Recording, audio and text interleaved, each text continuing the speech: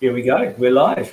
Welcome to Coffee, Eggs and Inspiration. It's a weekly show that goes out over YouTube and as a podcast over all of the major channels. And each week I get to sit with an inspiring person and listen to them tell their story and share it with all of you.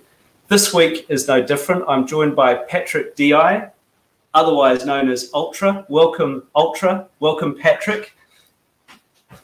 Number one. Thank you. Patrick is a founder. He's an entrepreneur. He's got a company called Above Boxing, which is a personal development company. Also, he's got the Number One Face, which is an apparel company. I'm actually sporting one of the hoodies. See, Patrick's got his cap on as well. So we're all in the brand. Patrick's a motivational speaker as well. He's had lots of different roles in the past in both business development in companies, but also mentorship and training.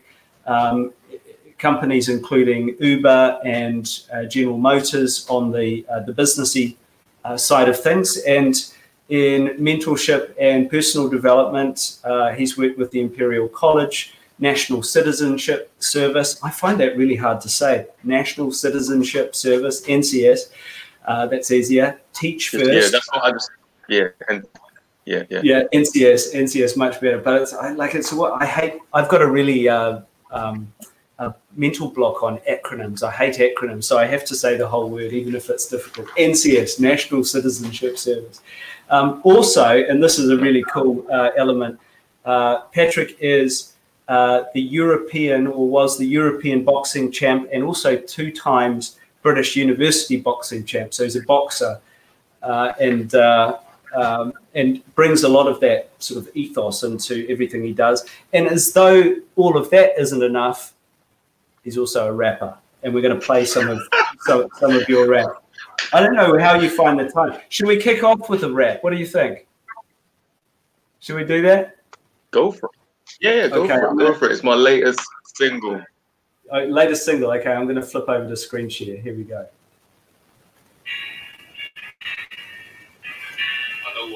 You got to do the moves, man.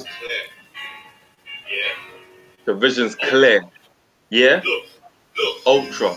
1. Look, get to the top. That's the ambition. But you can't get to the top with no... That's like getting in a cup and not bleeding. Bro, get to the top. Get fit, hop over every obstacle. Get lit, celebrate, pop a bottle. You make the hits. Life is just the instrumental.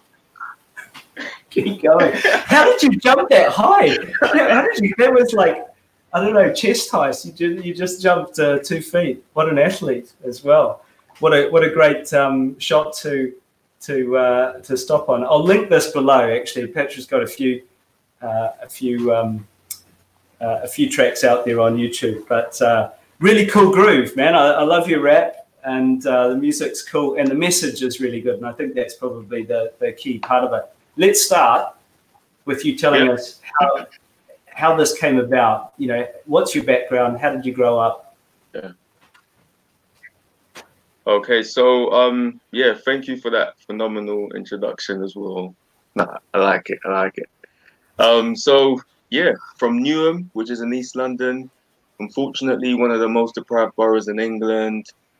So growing up, grew up around like gangs, violence, crime, that kind of stuff.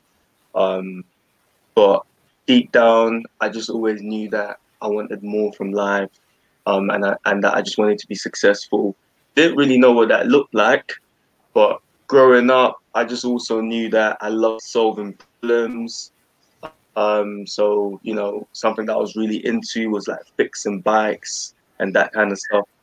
So that's what I involved, and then getting paid for those, those kind of things. You're fixing what, bicycles or motorcycles? Yeah, fixing my friends' bicycles. So if they had a puncture or broke down or changing the chains, like those. Yeah, when I think of my youth, that's what I remember. You say so I was in like 8. Yeah, that's how it started initially, and then so then when I was in year 8, yet again, I got involved in boxing because like I had to learn self-defense. Everyone knows how to, I don't know, play fight, but you need to know how to actually do it structurally. So I started boxing um, intentionally to learn some self-defense. But then when I got there, I learned so much more. Like it's not just about fighting someone, There's an amazing discipline around it. And yeah, I continued. Yeah. Can you talk more about that? What is this discipline that you're talking about? What's the mental model that boxing teaches you? Okay. So I guess you have to fight within the rules, and a lot of rules to be part of. One being, you need to be the right weight. So, you got to eat correctly. Um, yeah, train so that you make weight. Um, Basic things like being places on time. So like, you can't turn up to your fight late, otherwise there's no show. Come in with the correct kit. Yet again, they're very strict with what you wear, you know. And then, there's a training aspect of things. You need to turn up for training. You need to do the drills. You got to do things you don't want to get the results that you want, you know. It's very tough, very tough. And, one of the greatest things is that, and I feel like it's one of my favorite inspirational quotes. It's doing what needs to be done long after motivation to start disappears. So, Interesting. like So when we first start something, you're like, yeah, yeah, yeah, I can do this, I can do this. But there's gonna be a point where you're like, this is long now. I'm getting hurt now. But at that moment, you need to remember why you started and keep persevering. You know. yeah. So yeah, that's some of the skills that real resilience boxing taught me. Yeah, and that whole competitive spirit. So, yeah. It's a great discipline actually. Doing what needs to be done long after the novelty wears off is the message, and it's teaching you resilience. It's teaching you the work ethic. Nothing comes for free, in a sense, and just those personal disciplines about timeliness and showing up with the right gear. I love it, and that you had some at a young age, that's very important. At a young age, very important. That responsibility. 100%, Having 100%. that responsibility at a young age. You need to show us your T-shirt, I think, just on that note before we move to Oh, the okay, next. this one, yeah. So it says train hard, live easy. And yeah, it's one of our slogans for Above Boxing. Fantastic. Train hard, live easy. Don't just live easy without training hard. You Yeah, deserve it. I need to really take a note for myself. I've got a bit of honestly a bit of COVID weight happening. Probably need to go to one of your We've got to do an online session. We've got to do an online session. Okay, all right. I've done boxing before, actually. Boxing's really amazing for fitness. I have done boxing classes before, just going through the motions, and it's a surprising all body workout, and it kind of looks gentle and elegant when you watch professionals do it, but it's super hard, right? Mm-hmm. It's hard. Tell us so you made the transition. You were a very successful boxer, but you made the transition at some stage into the business world, into the entrepreneurship world, and also into personal training and motivational speaking. How did that transition come about? Okay, so I went to university and I studied electrical electronic engineering. And when I graduated, I found myself in a position where I was really good at boxing, but there were people that were doing it full time. That was it. And I felt like I had another opportunity to do other things. Namely, because I had completed university and I got good grades, a lot of schools and colleges and even my university at the time were booking me to speak in schools, to speak there and tell my story of like, you know, how did you win the British University Championships whilst you were doing your dissertation, you know, and like, yeah, like just all these different challenges, like what did you do? What kind of mindset does it take? And yeah, so and that was like my very first time really experiencing anything like that. So what happened was when I graduated, I kept boxing, and at the same time, I started delivering these motivational talks. Um, First time doing it, but I was really good at it because for some reason I feel like I've consumed all motivational content there is in this world.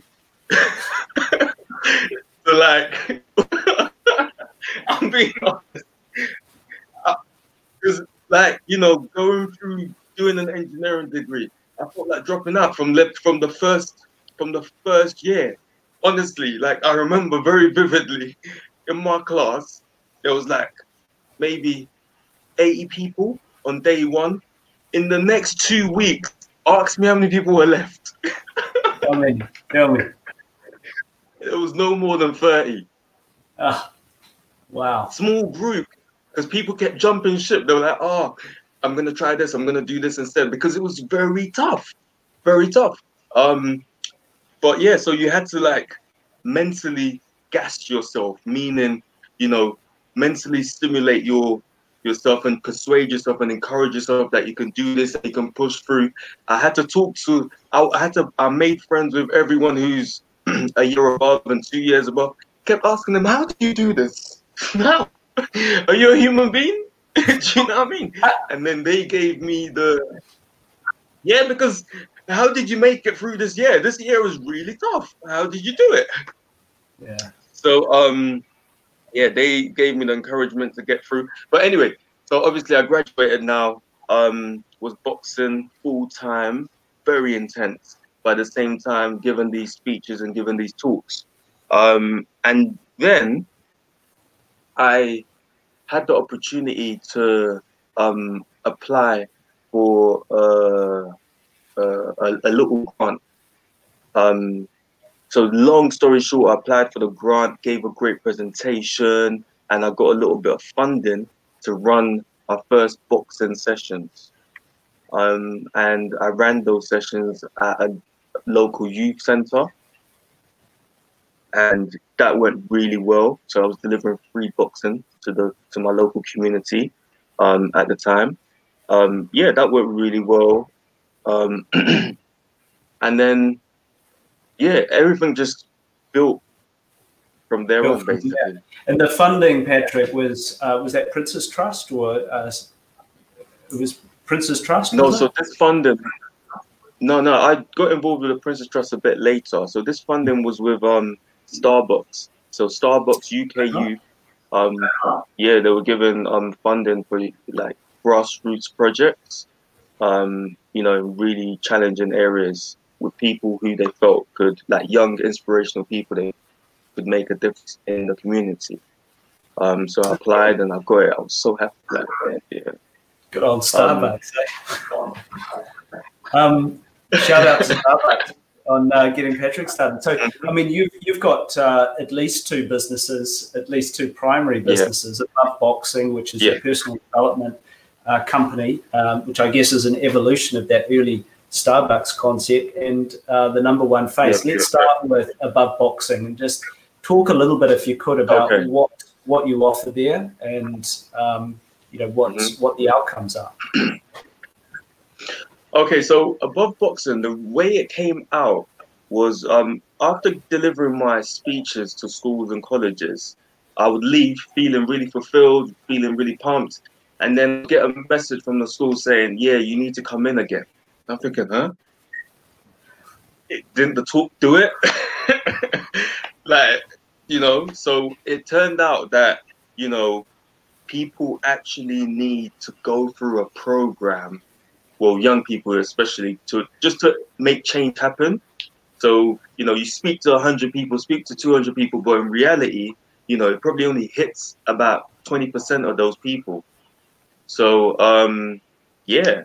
I went to schools and started delivering some of my core messages around leadership, around resilience, around confidence building, around self-esteem and looking after your mental health, and around discipline. So that was the program. So it was the Above Boxing program. We trialed it in a youth center. It worked. Started delivering it in school. Yeah, and that's how it's, yeah. And so now I deliver sessions with that concept in mind. Okay, I'll link So not these only below. are you looking after, yeah, so not only are you looking after your physical health, but you're also looking after your mental health. You're also learning a skill.